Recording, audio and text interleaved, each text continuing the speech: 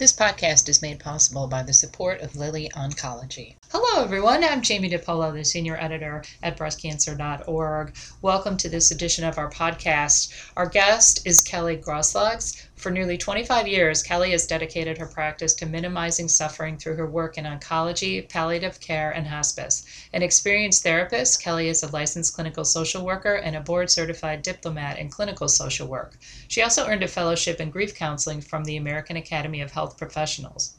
Kelly speaks frequently about end-of-life issues, including care, grief, and loss. Her passionate and supportive demeanor helps patients, caregivers, and health professionals connect with the wisdom of making life more meaningful, coping with depression and anxiety, transforming fear into hope, healing versus curing, and the wisdom of dying a good death. Kelly is going to talk to us today about some difficult issues, but some very important issues. We're going to talk about facing the end of life. Kelly, welcome to our podcast. Thank you, Jamie. Thank you for the invitation. This is a hard topic, but as we all know, it's a very important topic. And so just as every breast cancer is different, every person's reaction to facing end-of-life issues is going to be different. Correct. How can someone think about these things without panicking or becoming really upset? Is there sort of a step-by-step process that they can go through? Well, it is first of all, I want to say it is a hard topic, and yet it's a topic that most of my patients that I work with who have metastatic disease have certainly thought about at some point, and actually not talking about it is harder than talking about it. So I'm kudos to breastcancer.org for taking the initiative and having this conversation. My goal isn't to necessarily approach this so that people don't panic per se. I think whatever feelings come up for people, they need to have those feelings, and panic or anxiety initially would be something that I would expect because it's a shift and it's a change in treatment. It's a change in what we know. Eventually, obviously, we want to try and help people be calmer and be able to make good decisions. But if you're feeling anxious or your family's feeling anxious, certainly that is part of all of this. Sometimes actually anxiety or discomfort in how we're feeling can motivate us to make decisions or can motivate us to want different. And I think that's important to know, first of all, is that I would expect that. I would expect that there is going to be some ambivalence, there's going to be some anxiety that comes along with hearing that we do not have any more medical treatment to try and manage this cancer.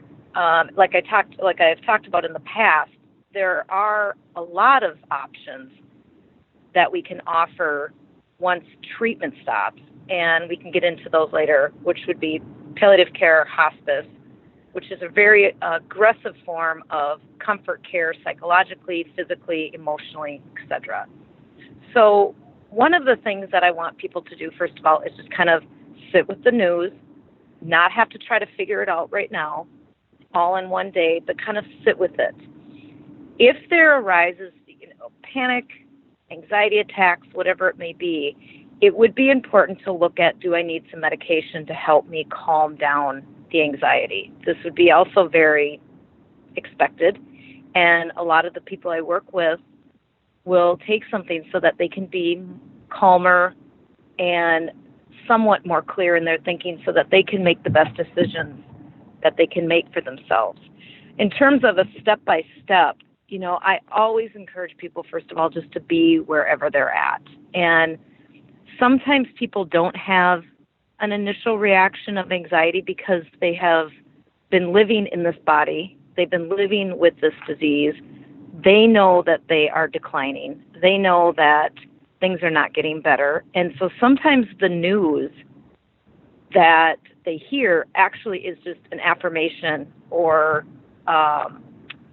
I've even had people say to me, it's kind of a relief to know where I stand. It's really being where you're at. And again, if it's a physiological kind of panic disorder, so to speak, that we're seeing, or the person is not able to concentrate, racing heart, not sleeping, feeling really agitated, those things for a long period of time, then we're looking at more needing a medication from the physician. So then we can start making some steps.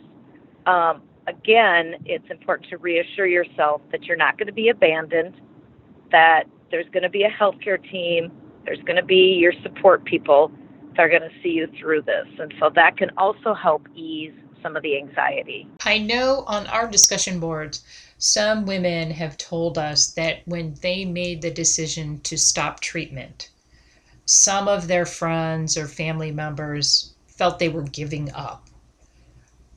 How do you counsel patients about making that decision and then telling their loved ones about it in a way that sort of, if possible, to kind of offset those kinds of remarks? This is such a hard thing for me when I see this, when I see people having to put the energy into this, because I don't know one person living with metastatic disease that hasn't done everything they can do to try and, treat the cancer to the best that they can. And some people have tried way beyond what's even medically recommended.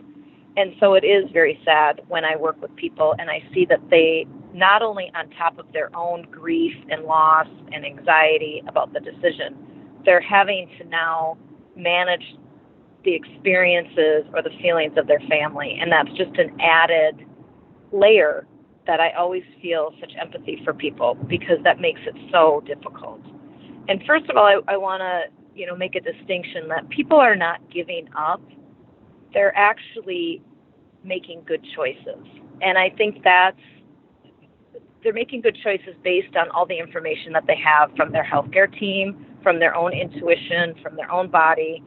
And I think that's an important distinction for people to hear, that there isn't a giving up, so to speak. It's actually making good, informed decisions. And I think that's a really important piece that we have to specify with this, because it's, the giving up piece kind of plays into that whole analogy that a lot of women that I work with that have metastatic breast cancer don't like the terms battle or fight. And this kind of plays into this, like they're giving up their fight, they're giving up their battle. I don't see it that way. I see it as that when the decision to stop treatment, which oftentimes is a very appropriate decision, and it's based on a lot of different things. Specifically, the body is not responding to the treatment, and the person is feeling very sick, in a lot of pain, a lot of side effects. So it's actually an informed, good decision to make. And I think that that's really important, that people make that distinction. Another thing I want to say is that everybody's allowed to have their feelings. And so if a family member is feeling upset about this, or a loved one's feeling upset about it, we need to let them have that. And what I encourage my patients to do is to put a boundary around it. Sometimes you have to put a boundary around it, and you may not be able to interact as much with family or friends who are pressuring you or saying things like you're giving up. You may have to distance yourself from them for a while. Let them have their feelings, because under those feelings are generally feelings of fear and grief, and it comes from a place of love, but it's not helpful when you're going through those decisions and trying to make end-of-life choices for yourself. And so sometimes we have to distance ourselves from the people we love the most, but it often is in our best interest. We also have to say things to people like, you cannot rely on me for the support of this decision. You're going to have to seek some outside counsel and get support, whether that's through a therapist or a person of faith or their own friends, whatever that may be. But the person living with the disease cannot be the support person for everybody around them, trying to manage everybody's feelings. Right. They have to conserve their energy for themselves. Absolutely. Absolutely. But again, I just think, because I have many people that come into my office that will say to me, I've really let down my family by deciding to stop treatment. And this isn't, it just, to me, it's not a giving up at all. It's a surrendering, and it's a making an informed, good decision. And I think that's the difference. And oftentimes I see people treat way beyond what they likely should be doing and they've suffered long enough. And that's, if you're a caregiver or a loved one listening today, I hope that you can start looking at this, acknowledge your pain and your grief, because this is obviously very painful, but also at the same time, think of the person that you love who has worked so hard and has exhausted often every option that has been offered to her. And I think it's important that we start looking at this as this is the best decision that can be made for them, for their quality of life, and that we no longer want to see them suffer. People don't stop treatment unless there's a reason. I mean, it's not just something people decide to stop. There generally is a very good reason for it. It's whether it's either their bodies aren't tolerating it, the disease is not responding, the side effects are so horrific, the treatments themselves can be what possibly could kill somebody versus the disease. So it's important to remember that when people stop treatment, it often has a very good basis and a lot of decisions and discussions that have gone into it. Very, very good advice. Now, when someone has come to terms with end of life, made the decision to stop treatment, are there things she should do or focus on first? Oftentimes she has, I mean, if you have small children, or I see most people very, very worried about the people that they love. How is this going to affect the people that they love? And there's a time and a place for that. But the first person you have to start with is yourself. And one of the things that I will often ask women, first of all, I will ask them generally the week that they make the decision, how do you feel about the decision now that it's made to stop treatment? How do you feel about the information that you are terminal and facing the end of your life? And then I'll check in again with them in a couple weeks when I see them, because sometimes things can change. But the person you have to start with is yourself. And I will do an exercise with people where I will ask them, is there anything you haven't said to somebody that you need to say? Whether it's thank you, I love you, I forgive you, I'm sorry. And those are things that I will talk with women about at the end, because I want her to be in the best psychological place and emotional place that she can be as she's dying. And so we start with yourself.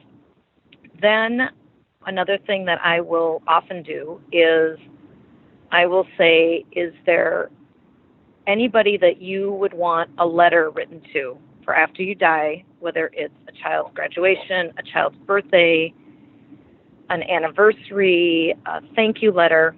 And oftentimes, as difficult as these letters are, most people will say yes. So we sit down together and we write birthday cards, anniversary cards, wedding cards, graduation cards, whatever that may be, for this person that they love, so that after they have died, they will be represented at these events. So there's a lot of tasks that can go into the end of life work so that people can feel good about themselves. And I really encourage people. We are not very good at being selfish as women.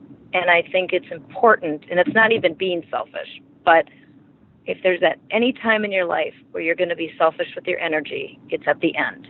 And I think it's really important for people to hear and get the permission that they get to absolutely focus on what they need and not necessarily what everyone else's needs are yet.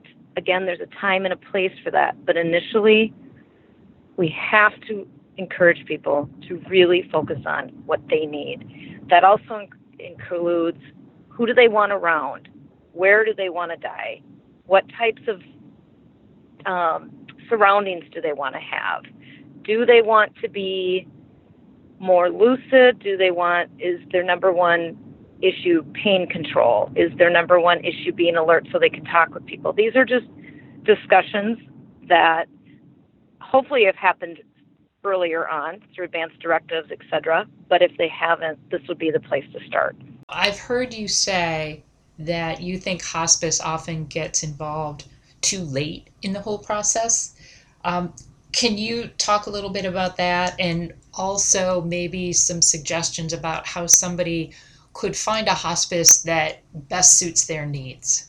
I'm glad you brought this up. I do feel that, the average stay in hospice, the statistics keep changing, but we often see them 3 to 7 days at the end of somebody's life. And it's sometimes it's hours. Because I'm very biased and I have a hospice background and I know what hospice can offer to people, I feel it's a real unfortunate neglect at the end of life if people don't utilize it at an earlier time. Now, hospice, you cannot be in hospice if you are actively treating your cancer. So that is one of the qualifications that deters people from going into hospice. That's where then we want to look into palliative care. And we would start with palliative care because you can still be in treatment in palliative care, but it has a wonderful philosophy of looking at comfort, and it can be a nice bridge to hospice. Hospice is a conversation that really should be introduced to people the moment they find out that their disease is metastatic or terminal. And it doesn't mean that they're going to go into hospice when the conversation starts, but it is something that should be talked about as the option that will be available to people later on. It's something that I would love to see more of our health systems educate people earlier on in the process, because in the end, when you're told this, naturally you're going to have all of these reactions. Then you're thrown into, okay, we want you to meet with this team, and it can be real chaotic, and I think that it's really unfortunate when it goes that way, versus knowing about it ahead of time and then having that as part of your, I don't know what you want to call it, your options for at the end of life. Now, one of the things people feel, again, back to the giving up, I have heard many people say, well, I'll call hospice when it's really bad. And again, I have hospice patients, Jamie, right now that are traveling around the world, and they are probably feeling the best they have felt since they were diagnosed. And that has a lot to do with they're not in treatment, they're getting really good pain control, they're doing the things in their life that they want to be doing, they're focusing on what matters, and they're really focusing on just living each day. They're not bogged down with the anxiety and the stress of, is the treatment working? What is my scan going to look like? There's this liberating relief oftentimes that I can see with people in hospice. So hospice isn't a situation necessarily where you get into bed and you don't ever come out and you stop living. It's actually the opposite. There is a lot of focus on living well until you die. And so if you are living with metastatic disease and you're still getting treatment, that doesn't mean you can't be exploring what is hospice? What does it look like? What are my options? Most of the larger cities have multiple hospices that either come into the home or there are private freestanding hospices where you can go and receive care until you die. Hospice is a philosophy of care. It's not a place per se. And so we can really do hospice wherever the person is living. And generally, I would say probably 85% of my patients would like to die at home if that's an option. Hospice is not a 24-hour service, and so sometimes that doesn't work. But I think finding out about what the options are can take away some of the myths about how scary this is, or that I lose control if I go into hospice, or I'm throwing in the flag, whatever it may be. It's important that people really find out what it is. If you meet with a hospice team and you're not comfortable with the team per se, again, ask your physician or ask your nurse coordinator or ask a social worker that you work with if there are other options. And sometimes there's just not a personality connection. There tends to be other options, again, in bigger cities. If you live in rural areas, you may only have one option. And, so hopefully there would be a connection. But I really recommend, I start talking about it early on with my patients because it's more difficult to take it all in and receive it in the end when you're getting all this information. I've never, I will add that I have never, ever had a patient say to me, I regret going into hospice. I have heard many times, I regret not doing this sooner. You brought up somebody or a person being a parent of young children earlier. How does someone talk to a child about this? These are some pretty big and scary concepts. Are there guides that someone can turn to help, use appropriate language and appropriate concepts? So probably one of the most difficult things that I can imagine is being a parent and having to leave your children. It's, obviously any of us that are parents would certainly be able to identify the amount of anxiety that would go into this and the amount of grief that would go into this. First of all, we want to be very conscientious of what the child's age is. The younger children, 8 and under, 7 and under, are going to need very simplistic terms, and they're going to need short conversations. The number one rule, though, is that children should always be involved in the end of life. The least, if we try to protect the child, which is always out of good intention, it often ends up hurting them because they can sense when there's this secret in the house. No one's talking to them about it, but children are very perceptive of energy, and they can definitely sense when things are tense, when things aren't right. They'll start filling in their own ideas. Some children will take it on as they must have done something wrong or they must be naughty, and that's why people aren't talking to them. People are ignoring them, and obviously none of us want that. So when the news has been given that mommy is going to die, we have to sit down with the children. We have to pick a time that is somewhat quiet and uninterrupted. And we have to sit down with children, and we have to start by asking them that we want to make sure they have a concept of what has been going on. Yes, they know mommy has been sick, mom has cancer, and these are important to use these words: cancer, sick, treatment, chemotherapy, radiation, whatever the terms are, kids can hear them. And once you get an understanding of what the child understands, then you can go from there. And it is important, again, with the younger children, to use more brief things, that the medicine has stopped working and mommy is going to die. We don't know when, but mommy is going to die. Another thing that's very important is to use the direct language of dying versus passing on, or she's going to go to sleep, or we do not want to use euphemisms. We really want to say what is happening: death and dying, even to a younger child. Then we want to follow up with questions about, do you know what that means? And then, there's a really good book by Leo Buscaglia called Freddie the Fallen Leaf, and there's wonderful resources online on how to talk to children.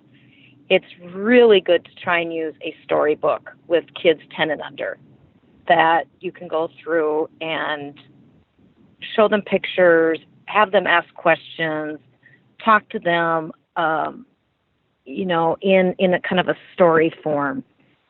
They may initially not have questions. Teenagers may be very upset but very angry and want to leave and not want to engage. Do not force the conversation. Our role as a parent is just to provide them with the information. It's not a one and done conversation. It's something we're going to follow up with. We always want to alert the schools, whether it's the school counselor, the school nurse, the principal, the teachers. We always want to alert the schools that this is going on in our family. Seek support from the child's school. Always notify the pediatrician. The pediatrician may have some resources available right in their clinic that can support the child. And, again, it's reassuring the child. We're going to have people helping us. We're going to have people supporting us. You're always going to be okay. You can always come and ask me questions. Your life is, we're going to try to keep it somewhat in the same structure. You'll be able to still go to school. If you want to go to school, you'll be able to still eat your favorite foods. You'll be able to still go and do things with your friends when it's appropriate and those types of things. But the bottom line with children, and the greatest mistake made with children, is when people don't include them, and it is all out of what we think we're protecting them, but it actually is harmful to them. And so the bottom line is involve the child to an age appropriateness. And then if they only want to sit and have a conversation for 3 seconds, that's fine. Our job, at least, is just to inform, and then we'll come back and discuss it. Okay, thank you, Kelly. It just sounds so incredibly hard, but what you have said there is so helpful. I want to touch on, you've talked about dying a good death. And what does that mean?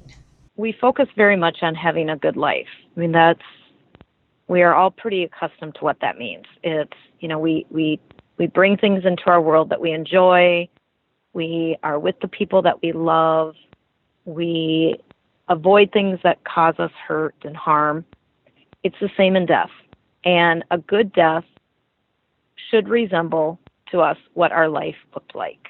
And if we are somebody that likes it very quiet, likes nature, likes music, those types of things, we will want that in our dying. I mean, that's what a good death to me is that it resembles what your good life looked like.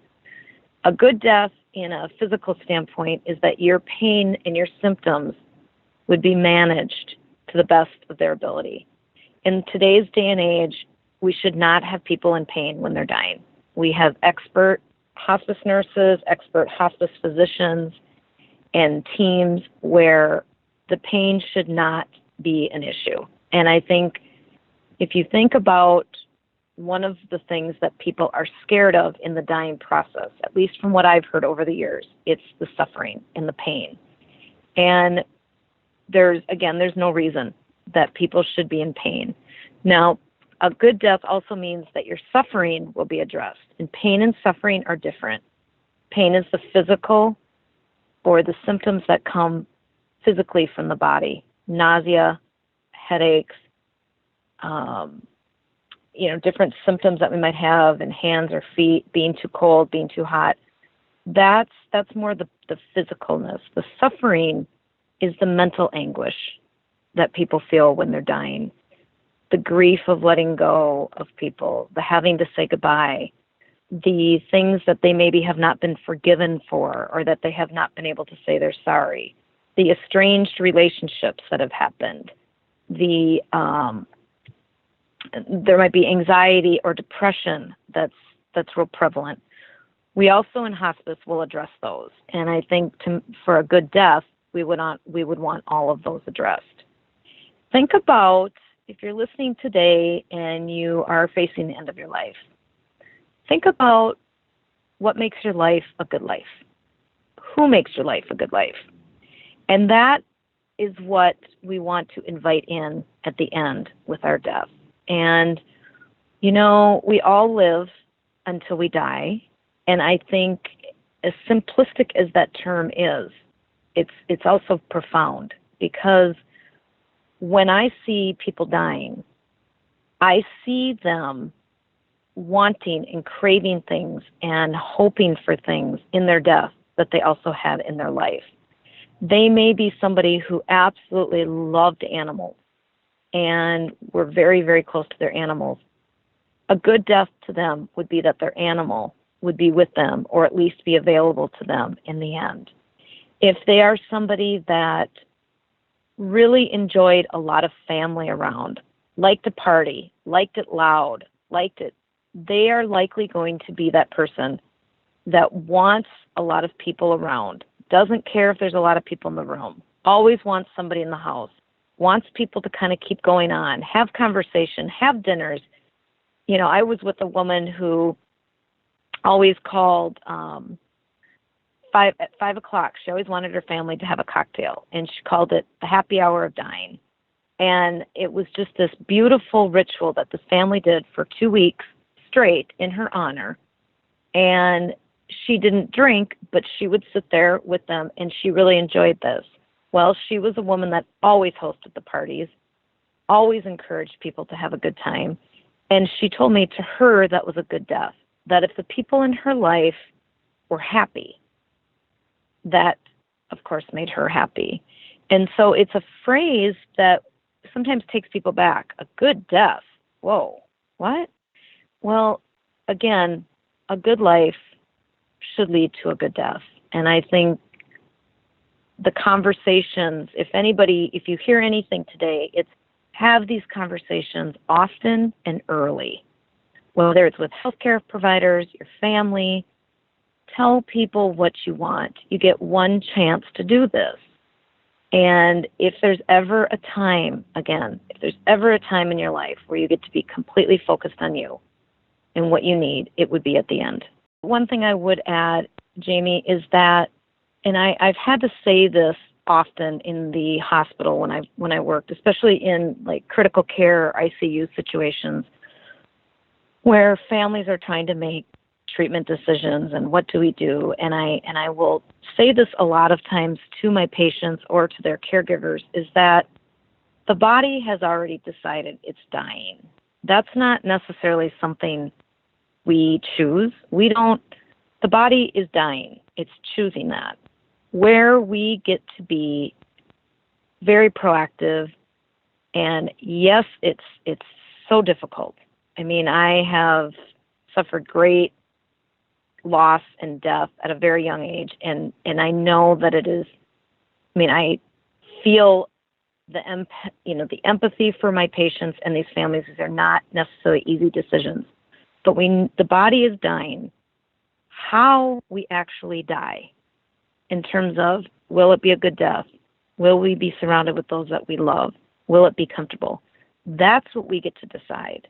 So if people are listening today and they're feeling concerned that they're creating the death or they're exacerbating the death or hastening the death, that's absolutely not true.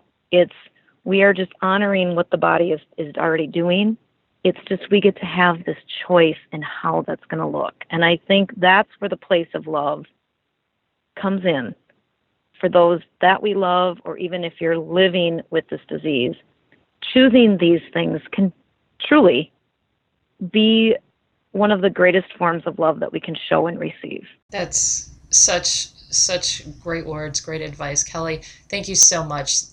This has been incredibly helpful, incredibly moving, and you talking about it matter-of-factly, I think, makes it less scary and easier for people then to go forward and perhaps start to have these conversations with their families. You're welcome. If you enjoyed listening to the breastcancer.org podcast, please rate, review, and subscribe to it on iTunes. It helps other listeners find our content, and your support allows us to continue podcasting.